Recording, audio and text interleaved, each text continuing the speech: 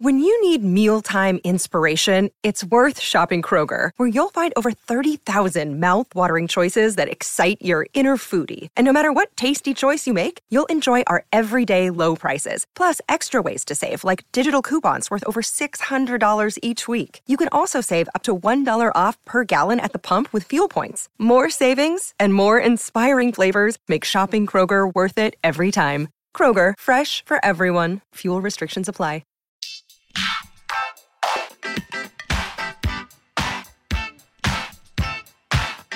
Hi, everyone, and thank you for tuning in to episode 28 of Awards Chatter, the Hollywood Reporter's awards podcast. I'm the host, Scott Feinberg, and on this episode, we are going to deviate from our normal way of doing things and talk to somebody who's not currently vying for an award, but rather someone who's already won just about every award that's out there. Why? Because when you get a chance to talk to William Shatner, you take it. He's a living legend, best known for the role of Captain Kirk on Star Trek. And this year marks the 50th anniversary of the airing of the first episode of that classic franchise. So I thought now would be as great a time as ever to sit down with the 84-year-old and find out how he's marking the occasion, and also to look back at an entire career that's often underappreciated. This is a guy who began as a Shakespearean-trained actor, who was a prolific performer during the days of live television, whose career then took a major turn with Star Trek and then took a major turn in the other direction when the show was canceled, who then acquired a cult following when it was brought back in syndication, and who, in the years since, has had one of the most varied, colorful, and prolific careers imaginable. We talked to him about all of that, as well as the recent J.J. Abrams versions of Star Trek and Star Wars, and Justin Lin's upcoming take on the Star Trek franchise. I met with Shatner at his offices in Studio City, and I hope you enjoy the conversation that we had as much as I did. First of all, thank you so much for doing this, and tell me... I have you in my ken now. Yeah, I was going to ask if you could just set the scene. Where are we? We're floating through space. We're approaching the moon in a tiny vessel. We're broadcasting back to Earth on these microphones. You're in your spacesuit. Your head is swollen, but that's the helmet. Well, anywhere, space travel with you is a unique privilege. So right. It must be hard for you to believe this is the 50th anniversary of Star Trek. So give me a comparable experience, even in less years, of something like if you got children? No. You haven't got children? No. What's the matter? Well, you recommend it? No. But you can mark the passage of time.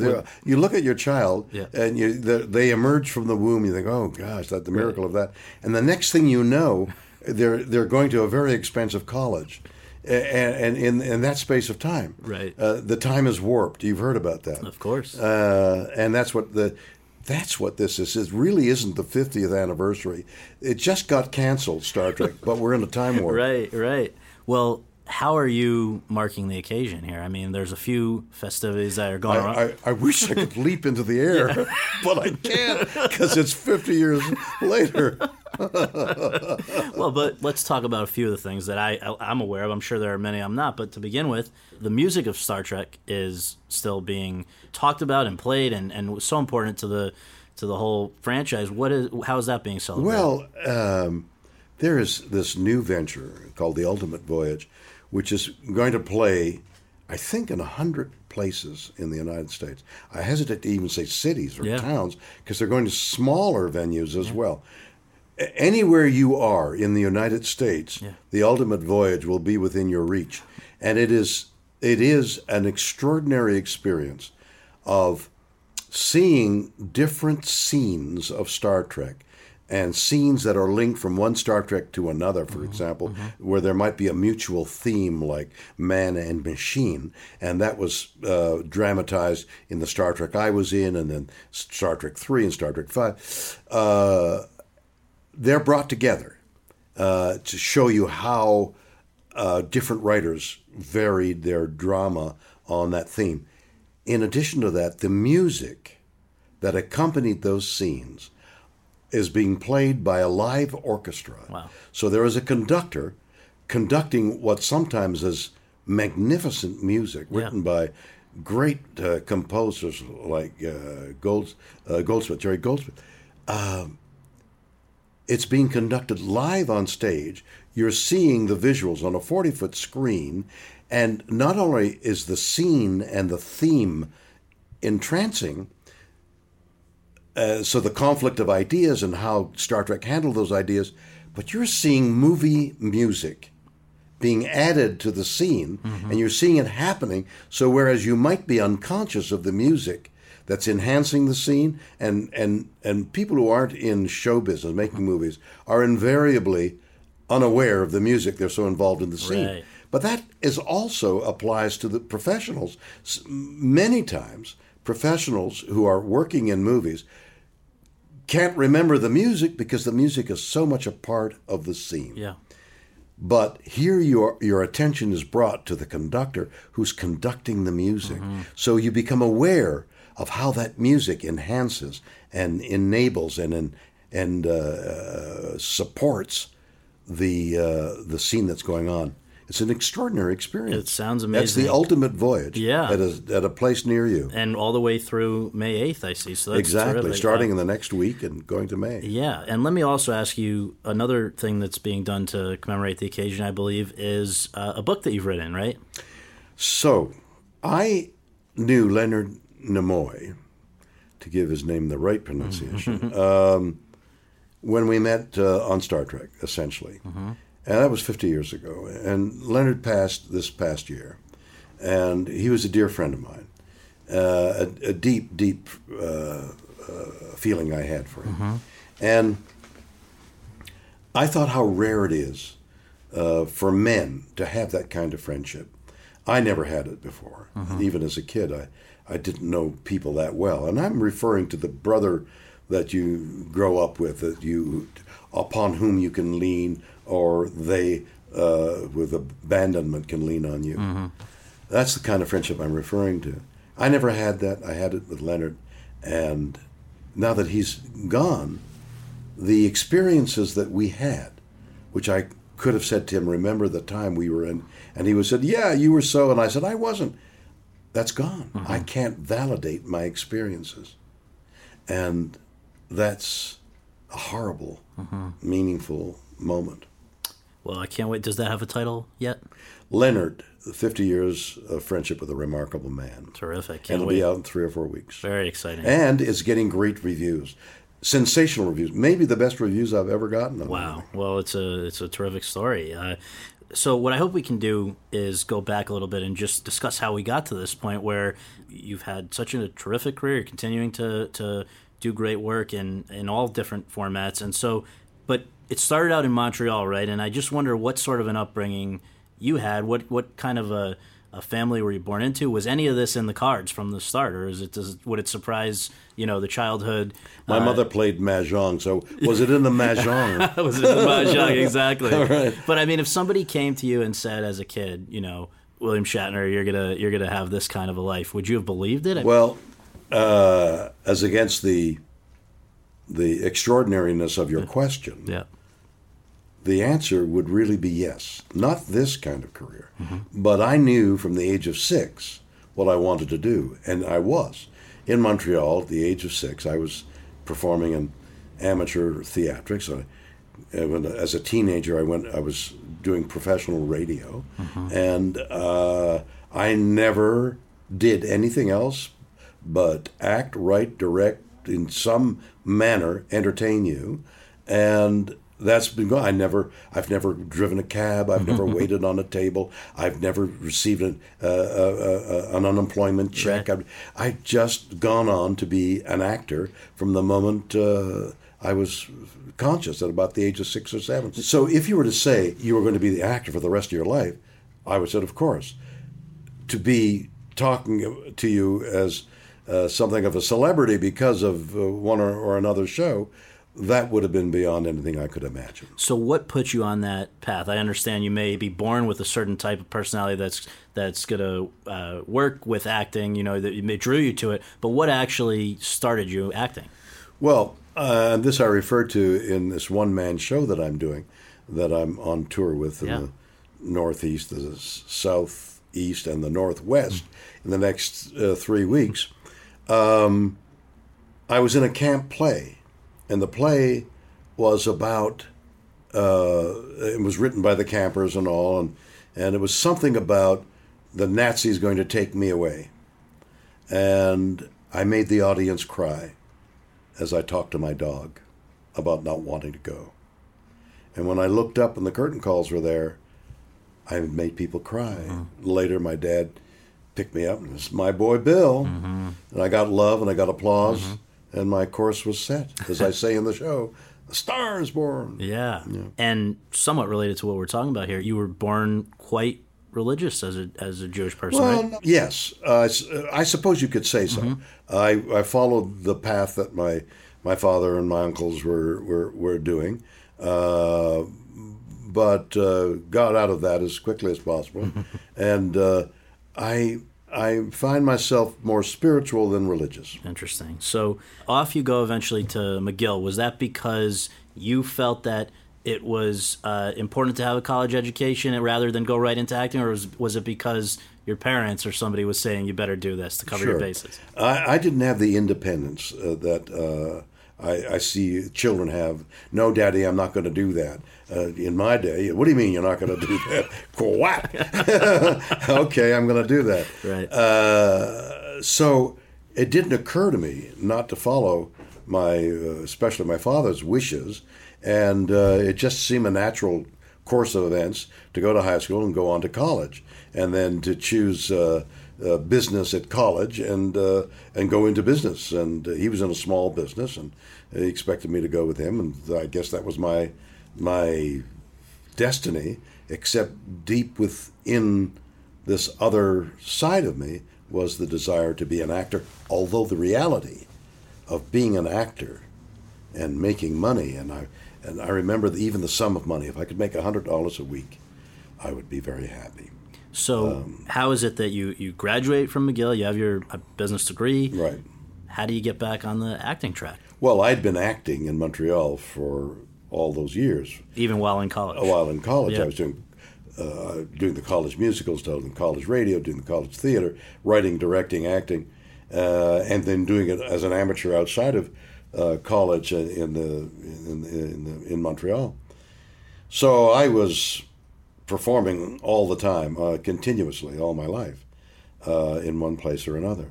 So when I graduated, I took my stand and I said, I got to try it. And I was immediately successfully employed, not at a great deal of money, no money at all, but I was employed by professional summer theater, and then went on to winter theater in Canada, and then went on to Stratford. And eventually New York. Was there a job that brought you to New York, or was it the hope for a job that brought you to New York? I was lucky enough to be able to join the Stratford Shakespeare Company in Stratford, Ontario. And I did 3 years of Stratford. And in the last year, we did, as a part of the Stratford Festival's entertainment, Marlowe's Tamburlaine. And Tyrone Guthrie, whose name then was, he was the great English director, he started one of his accomplishments is the Guthrie Theater in Minneapolis. Mm-hmm, mm-hmm. So Tyrone Guthrie directed this extraordinary version of Marlowe's Tamburlaine, and we brought it to New York for a limited run. And I had a decent part in it, and I was recognized, and agents came after me, and a long story short is I stayed in New York, and my career began. I wonder if you can clear up something that may be true, maybe not be true. I've tried to read a lot of articles and profiles and things from over the years, and one of the things that I've heard was that the kind of unique Shatner style of speaking that people associate sometimes with you, with the varying speeds and the pauses and things, which I know you yourself have, mocked on many occasions or sent up in one way or another. Did that start while you were doing the Broadway production of The World of Susie Wong? Was that part of that? The story I tell. Yeah. See, this manner of speaking, the so-called manner of speaking, right. Like I used to ask the question, does Jimmy Stewart know that you're imitating Jimmy Stewart when he was alive? Right. Jimmy Stewart. Right. So I mock my tongue-in-cheek myself about having to stop people from standing up and leaving this terrible play. This play was a disaster for the first 3 months, and I had to keep pushing the pace of the play to try and keep people from walking out. And finally, it changed character from a drama to a comedy, and people started staying. And instead of closing, we ran for 2 years. So I send myself up by saying, I had to say, sit down, and I'm going to... And in order to compel the people, right. They're like, what is he doing? He's insane. I better sit in my seat before he attacks me. Right. So I send myself up. This manner of speaking on Star Trek, and I see it sometimes in Star Trek, was only, what the hell is the next line? And that's truly that's it. I'm going out the door, and I'm asking you to stay. That's fantastic. Yeah. So one of the things I guess that was happening a lot in New York while you were there starting with the theater wasn't a lot of television shot out of New York. And is that how you ended up on... That was the center. Right. Not only was it then the center of theater, right. which it is, of course, still, sure. Broadway, but it was the center of all television.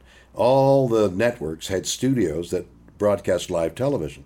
And I came in on the latter day of live television. I was quite popular as a live television actor in the latter days of live television. And worked with a lot of the greats. I mean, the first time I think that...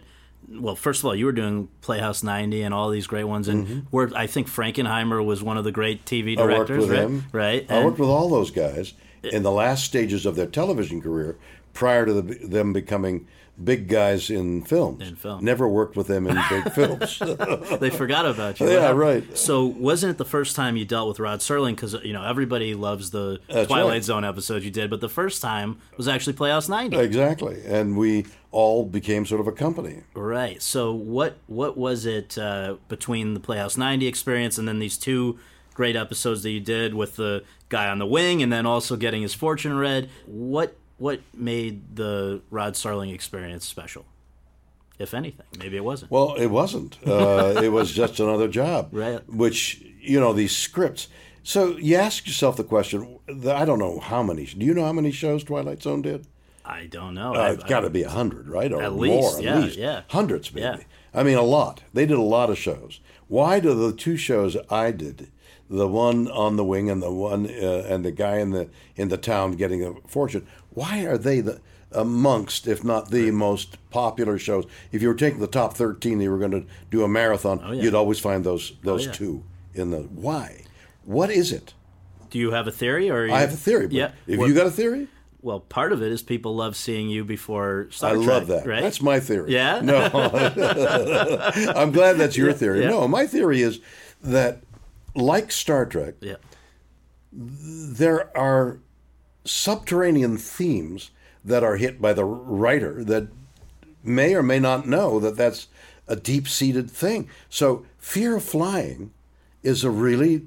I mean, who've flown propeller planes, I'm a pilot, I'm a pilot of helicopters, I'm taking helicopter lessons, I'm an aerobatic, I've checked myself out in aerobatics. I mean, I'm a pilot. Yeah. I know flight. I understand the theory of flight. I get into turbulence and think, oh, geez. Okay? There's a little concern in my mind about flying. Yeah. It's always lurking there. If God meant us to fly, So the thought that there's a little Czechoslovakian acrobat in a furry suit on your wing, on my wing at 500 miles an hour. Right. There's something universal, something so deep. How about getting caught in a town where, it's the stock market. The stock market is down. Oh, Jesus, man. Are you going to sell? The stock market's down. Are you going to sell? No, don't sell, because it's going to go back up. Right. I'm telling you, it's going to go back up. Yeah. We know it's cyclical, right? Mm-hmm. Why are you worried? Because this little message is coming to you. The stock market's down. Right. Don't sell. It'll go up. Maybe you should sell because it's going to go down further. Well, those are the universals. Yeah, and I guess that pervades the series. I mean, I think so. Yeah, but there are two human emotions that those two shows in their fantasy, science fiction, appeal to. Fantastic. And at its best, that's what Star Trek did. With film, when you started making movies, why do you think, I mean, it sounds like that was more of a frustrating, less instantly clicking kind of an experience than TV. Why did you kind of resonate less in movies than in TV, do you think? I don't know. I didn't feel that way. The early movies I made were really good. Sure. I was with a lot of good people, and then I left it for the stage, come to think of it. No, acting, whatever you do, is always... it's always the same. Mm-hmm. Whether you put a mustache on and acquire an accent, or it's you and your sensibilities. And whatever the medium, you take the energy down for if the camera's 6 inches from your nose, and you bring the energy up if it's a large house, so you got to fill the house. But it's all stems from the truth of your being in reading those words. There's no difference other than what I've mentioned. Interesting. So whether it's a movie, TV, or theater, it's an enviable job. What was going on in your life when you first heard the words Star Trek, and did it seem like anything out of the ordinary to you, or was it just another project? Well, they had made a pilot of Star Trek, NBC and Roddenberry, and then it didn't sell, but there was an unusual, if not unique, moment that NBC said to Roddenberry, but we'd like to try again with a different cast. Roddenberry had seen me on TV, I think. Mm-hmm. Anyway, he called me and said, would I entertain the idea of playing the captain? Come see the original pilot made with Jeffrey Hunter. And Leonard Nimoy was there as Spock, but a totally different, he was playing it quite differently. So I went to see it, and I thought it was terrific. I thought it was a little heavy handed, a little ponderous, a little taking yourself too seriously. And I made those very suggestions. And the second script was less ponderous. I played it less heavily.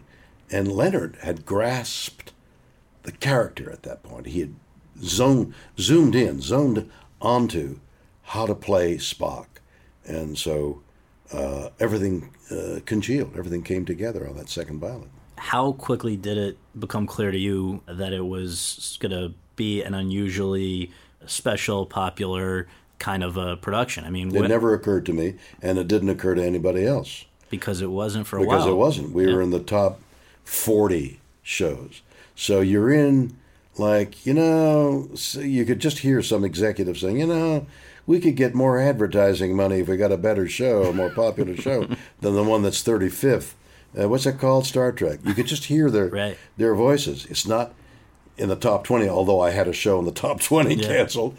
But 20 to 40, you're in an area where it's dicey. And you felt that pressure while you guys were aware of that while you were working on the show. Every one of those years. Wow. And in fact, there's a somewhat well known, at least among the knowledgeable, that there was a campaign to change the executives' minds. I don't think that ever happened, but I'm told that it might have. A lot of letters were sent to executives, don't cancel Star Trek. They may not have been ready to cancel, or they were on the edge and they didn't. I'm not sure. Were you really enjoying the experience of doing it? Was it something that you kind of dreaded the idea that it might be canceled? No, or was it? That was a well-written part. Yeah. I got to do a lot of things, a lot of wonderful things as an actor. That was a terrific 3 years for an actor. And as far as the experience of just who you were working with there across the board, I mean, was it a happy sort of set? Were people, everybody buddies, or what? How did it? Well, when you say was everybody buddies, essentially yes. There were three leads in the show, and the three of us got along extremely well. I've delineated. For dramatic purposes, some of the misunderstandings, which were brief and small, and like any family would have a disagreement. There were an occasional, but nothing untoward. And for 3 years, it was terrific. I had a great time. I never felt badly. I was unaware of anybody else feeling badly at the time. When did you find out it was over? How did you find out it was over? I didn't get a paycheck once. Really? I don't know. Where is that pay? What? Right. You mean there's no paycheck? No, it was somebody. I think somebody came down and said, forget it. Was the impact of the show during those initial years before it kind of was revived? Did it change your experience in the real world already? Were people getting fanatic about? Well, I don't remember fanatic, but yeah. People certainly recognized. Oh, look, there goes, and it's markedly more than before. Markedly more than before. But I had been in a series prior to that that went 13 weeks against a very popular show, so it wasn't very well seen. It wasn't popular, but still, people were beginning to recognize me as Shatner. Yeah. Live television, theater, movies. I was doing quite well prior to Star Trek. As it started to get increasingly big for you, was it something that you were comfortable with? I mean, losing your anonymity can't be totally enjoyable, even if you're well paid and doing things you like and whatever. How did you handle that transition? I don't remember it being a transition. I was popular in Canada. I'd been on radio, television, even movies and stage, and in the big cities, Montreal, Toronto. Then, when I came to the States, and I got immediately a lot of live television. My face was known, and I was doing movies. So people began to look at me and point out. I never have been without somebody saying, "Oh, I think that's," at the beginning it was "How do I know you?" Right. But there was always something made me lower my eyes and pull my cap down. Right. And you don't mind having, Well, I mind, but I don't even think about it. Right. I have tinnitus, which is the ringing in the ears. Sure. So the only way tinnitus goes away, which it doesn't, is habituation. You don't hear it anymore because you're so used to it. Like I'm talking to you, and I hear it now because I'm talking to you about Right. it. But had I not brought the subject up, Right. I wouldn't be hearing it. The question when I first got it many years ago was, what degree does tinnitus play in your life? I'd put 90%, 95%. I can't do anything. Now it's 0. It's 1%. I don't hear it. Yeah. So the same thing applies to being looked at. I don't even think about it. I pull my cap down. I avoid eye contact, which leads me to think that they're not looking at me. If I'm not looking at them, they're not looking at me. And I just saunter on or run or hide behind an umbrella or something. So, but anyone who, I think maybe some of the stuff years later when you did the SNL appearance about Get a Life or whatever, and I can totally get where that would be coming from. I think anyone that has any degree of empathy can get that. Well, that was a tongue-in-cheek, and that's what it was I wanted hopefully to ask. a laugh. Yeah. And most of the people who, aficionados of Star Trek, laughed at it. And those that didn't, soon afterwards did. Yeah, so it's not, but just to completely set the record straight, it's not like the sort of a resentment of the people that are obsessed with. On the contrary, I'm totally grateful. Yeah, have always been grateful. Right. Wrote a book called Get a Life, right. Which I figured out that they were coming to see each other. After my due diligence on the book, they were coming to see each other. Then I did a film documentary, which I also called Get a Life, and there I learned that it's not coming to see, but it's part of a mythological thing. You're talking about like conventions and all of the things that they do to celebrate everything about Star Trek. Yeah, the popularity of science fiction. Yeah. is almost ritualistic because it seeks to answer some of those unanswerable questions. What's out there? Is that a UFO? If it is, what's inside it? Is it a little green man? And how will they greet us? And what are they thinking? And since we can't imagine what we don't know, what about the people who know what we don't know? And those questions always just on a personal level fascinated you as well? Absolutely. They fascinate me. And it's like playing around what's it going to be like when you die? I'm old, and I don't feel old. I mean, it's like 50 years have gone by, and I still think I'm 30, and my legs don't quite work the way they used to, but that'll go away soon, sort of thing, You're right. But you start thinking about death more, and it's fearful, and at the same time you wonder what's going to happen. And that thought about death and the mystery of death, and is there life after, and does your spirit go on? Do you suddenly know the answers to all these extraordinary questions, or do you die unknowing of the milieu in which you are born, the universe? Will you get to know, will you understand the universe? Will you, even if you just say, oh, that's what dark matter is. That's what dark energy is. No, I don't know. Interesting. Yeah. And that's science fiction. Yeah.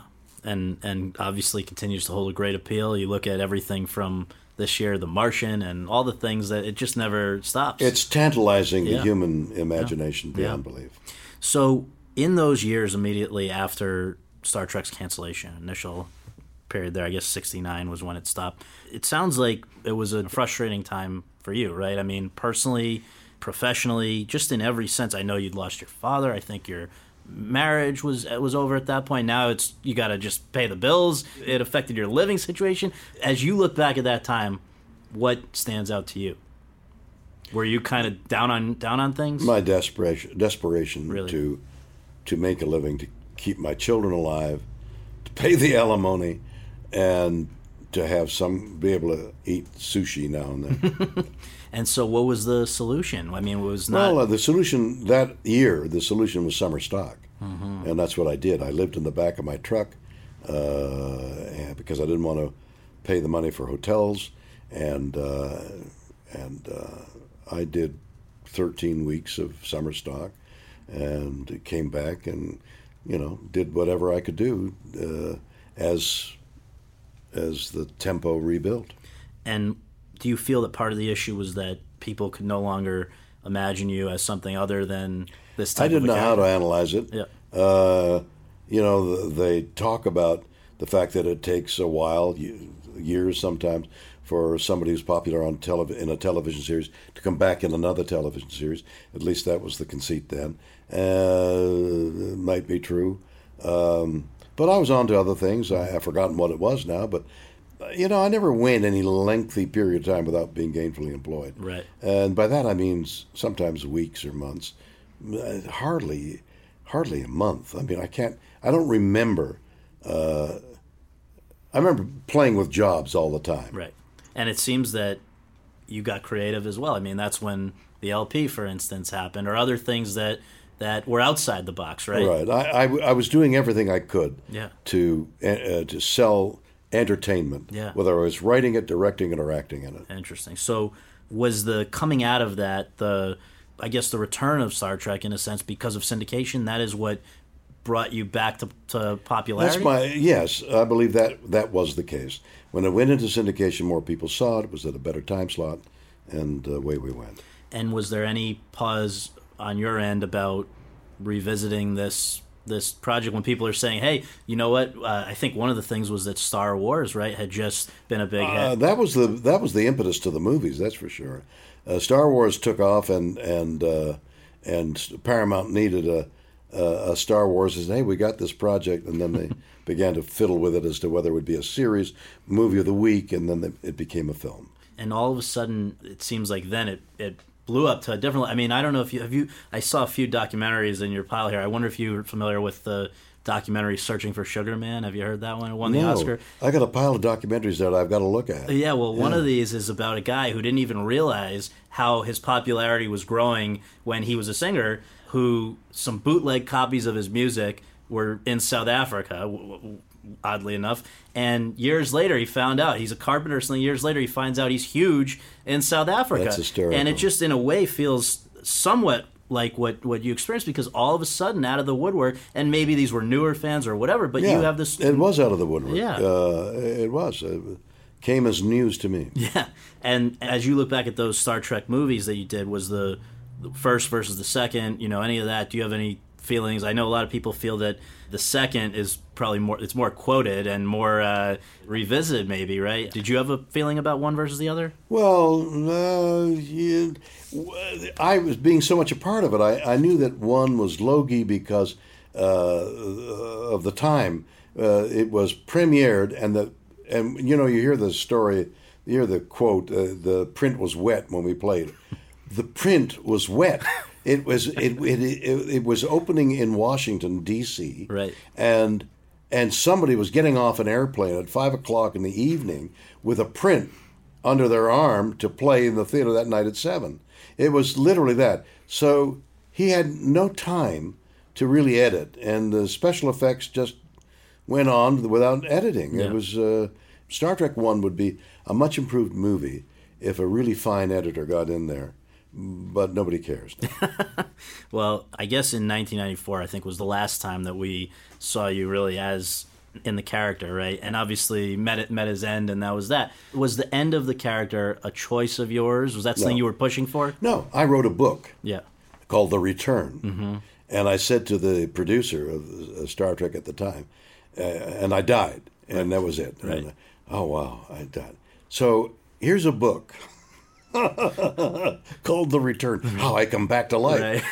And here's your roadmap for it. I've got a roadmap Right. for you. Here's what happens. Here's what Spock does. You read the book. And he said, oh, no, we're not going to bring it. We're going to go on to the next generation. Well, the reason I ask is that when we look at this other franchise that sort of coexisted for a lot of the same time, Star Wars, my understanding, and spoiler alert, turn this off if you haven't seen the latest one, but my understanding was that Harrison Ford wanted out for a long time, and they gave it to him. And this is the this was, don't tell me. No, I'm not saying anything. No, well, but Harrison Ford might have wanted out. Yeah, but Harrison Ford accepted the job. He accepted the job, exactly. So when the new Star Trek, he needed a new airplane if the one he crashed. That's very true. When the same person, incidentally, J.J. Abrams, revived Star Trek as a movie, did you want in? So, I called. J.J. called me and brought me in and talking about a part that I might play, and I thought great. And I took him out for sushi, and we established a nice acquaintanceship. It never came to pass, and it hasn't come to pass. And I don't know what they would do with me. How would they? How would what is that? 20 years later. But the desire is still there to be. Well, when we were finished our movies, the 6 movies I made, we were putting Kirk into glasses, graying hair, a little old, hard. Right. And I wrote a series of novels about Captain Kirk. Right. They allowed me to tell my story of Captain Kirk. So in a series of novels, of Star Trek novels, half a dozen of them, I, taking from my own life, of life and death and love and loss, I created this whole world of Star Trek for Captain Kirk. I would have loved to have done them on. They were written. Yeah. The Return was written to be a film. Right. All those books have a one-line. There's no B story. Right. It's all the A story of as if you were in a movie and you're following the movie. I'm write these novels as though you're watching a movie. I'm looking at a movie. Thinking of it cinematically, I'm thinking of it pictorially, exactly. So there's another one that's coming shortly, right? Another edition of Star Trek? Yeah. So I've heard. I don't know anything about it. So I guess when you look at the fact that these other, and again, coming back to Star Wars for a second, that the 3 originals were back for this one, does a part of you say, I wish that the same sort of tradition or history was as valued in the Star Trek world, or is it just a different situation? Well, because you're not a big Star Wars fan, right? I am. You are? Oh, of course. So that was just joking on Twitter. And all of that Twitter stuff is just, it's just having fun. Yeah, it is funny. Yeah, it is funny. Is Star Wars better than Star Trek? Who the hell cares? They're both entertaining vehicles, and they're both well done. And JJ is a master at doing it. So whether he's producing it or directing it, he's got his hand in it, and it's a ride, and it's great. Yeah. If, of course, the 2 other characters, the actors are no longer alive, so it leaves me to come back. And how would they handle it in science fiction terms? I'm older, I'm heavier, all the problems of age. So what did Captain Kirk do? Die and age? Doesn't sound science fiction-y enough. Or maybe you make him really old. Maybe you go into, I don't know. It seems to have beggared Abrams' imagination. Right. So yes, I would love. So as I was saying, we wrote for the aging character, right. And that was great fun. I would play an old Captain Kirk, absolutely. So, but you would have an interesting character, not a cameo. Right. Like here I am, aren't I interesting? Right.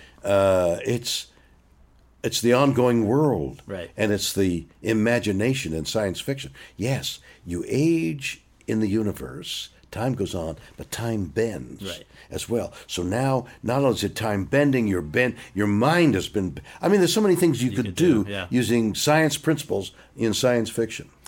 One of the things that people, I think, really love about you is that, unlike a lot of people who take themselves super seriously, you seem to have a great sense of humor about, kind of laughing about things, including yourself. And one of the great stories I've seen is how the Priceline ads, in which you were essentially mocking yourself from everything I can gather, were what inspired this second great television age of your career, right? I mean, it was a correlation. If you wish to put it in those terms. Well, is it wrong? I don't know.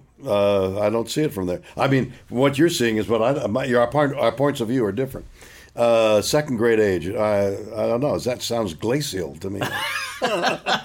No, I just think it's amazing because you hear David E. Kelly or somebody interviewed and they say that it was that ability to kind of have fun with things that made him think of you, and that also I thought the greatest review that I've ever seen was William Shatner, the man, was playing William Shatner, the character, playing the character Denny Crane, who was playing the character William Shatner. And I mean, but in your own mind, is it that complex, or was it just? Well, it's maybe what that guy observed. Right. As far as I'm concerned, I'm doing the best I can with my limited resources. Well, hey, people love both Practice and Boston Public, but I guess just to wind down here, we're now celebrating 50 years here. It's a big milestone. Of the folks that are still around from the original collaboration, and how often do you see each other? Are you still, all in touch and friends? And will you be celebrating together? I'm in touch with DeForest Kelley. I run seances around our dining room table, and he's very well, and he's South. His spirit is in the South. Mm-hmm. He's haunting a Southern mansion, but he's very happy. As for Leonard, he hasn't gotten not back to you yet. He hasn't gotten back to me yet. No, but I mean, there's a few folks, right? So there's George. There's some others. I don't see them. To simply put it, I don't see them. You don't see them? You might say I never saw them. You never saw them. And last thing is just, for folks who aren't in the know, how would you, describe your sort of life today? I know that horses are a big part of it. And my life today? And also, part B, I just have to put it out and then I'm going to stop talking, is just, 50 years from now, how would you like people to look back and remember William Shatner? Well, the last part first. What I want them to say 50 years from now is, I can't believe he's still alive. Well, hey, sci-fi it could be real. Right. And those injections, come on, man. Dr. Oz is a friend of mine. Yeah, right. Make it happen. Right. Yeah. And what was the first Well, and part? just, about your life today, the things that make you happy. The life today is, I am so filled with the joy of life, both athletically as well. I ride competitively on 3 types of horses. I'm in the winning circle a lot. I have love all around me, and my family is here. I'm happily married. I'm gainfully employed. My mind is more creative now than it's ever been. I've got more projects, books, and comics, and watches, and motorcycles, and things that I'm working on. I've got documentaries. I did a ride from Chicago to Los Angeles this summer on a bike and motorcycle. I helped design. I shot a documentary on it. I raised funds for the American Legion, their scholarship fund, and the whole idea was to sell motorcycles anyway. I helped design a watch, which got very popular and sold out. And I got a comic book, the likes of which has never been seen before. It's called a graphic cinematic novel, in which the camera travels over the graphic novel with sound effects and music behind it, but you read the bubble. Wow. I got Leonard the book. I got another book, a great science fiction novel called Zero G.